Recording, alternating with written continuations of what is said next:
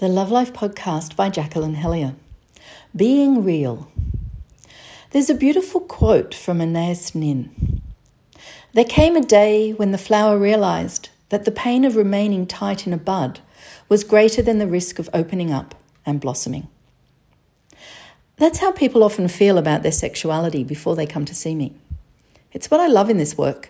Whether it's with private clients or in the group workshops, people start to tap into their true selves and to allow themselves to be who they really are and express themselves honestly and openly. Our sexuality is one area where many people aren't open and honest and true to themselves, no matter how much personal development work they've done. If they've missed out this crucial part of themselves, then they're never going to be whole and real. You see, true sexual expression comes from a very deep part of ourselves. It's probably the part of ourselves that is truer than any other part.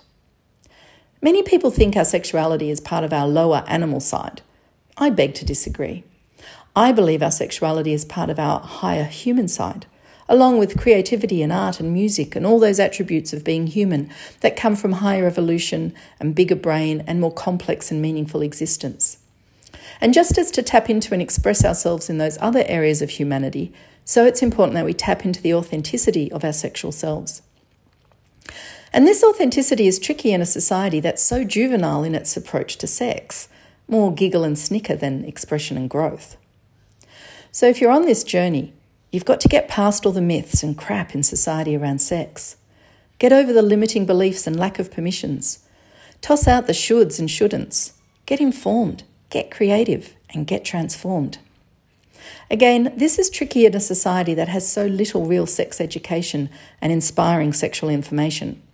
So in my own little way, I try to start the ripples that will turn into waves that will help turn our society into one where sex has its rightful place and people feel and express the love. Getting back to my opening line, I see in the workshops people opening up to possibility and realness. It's so good. I love my work. I'm a small drop calling for sexual expression and sexual authenticity in an ocean of sexual repression and sexual distortion. But every little bit counts. And what counts is you. The change starts with you. Ponder deeply on that, then start to express yourself freely. Feel the love, feel the pleasure, live the ecstasy.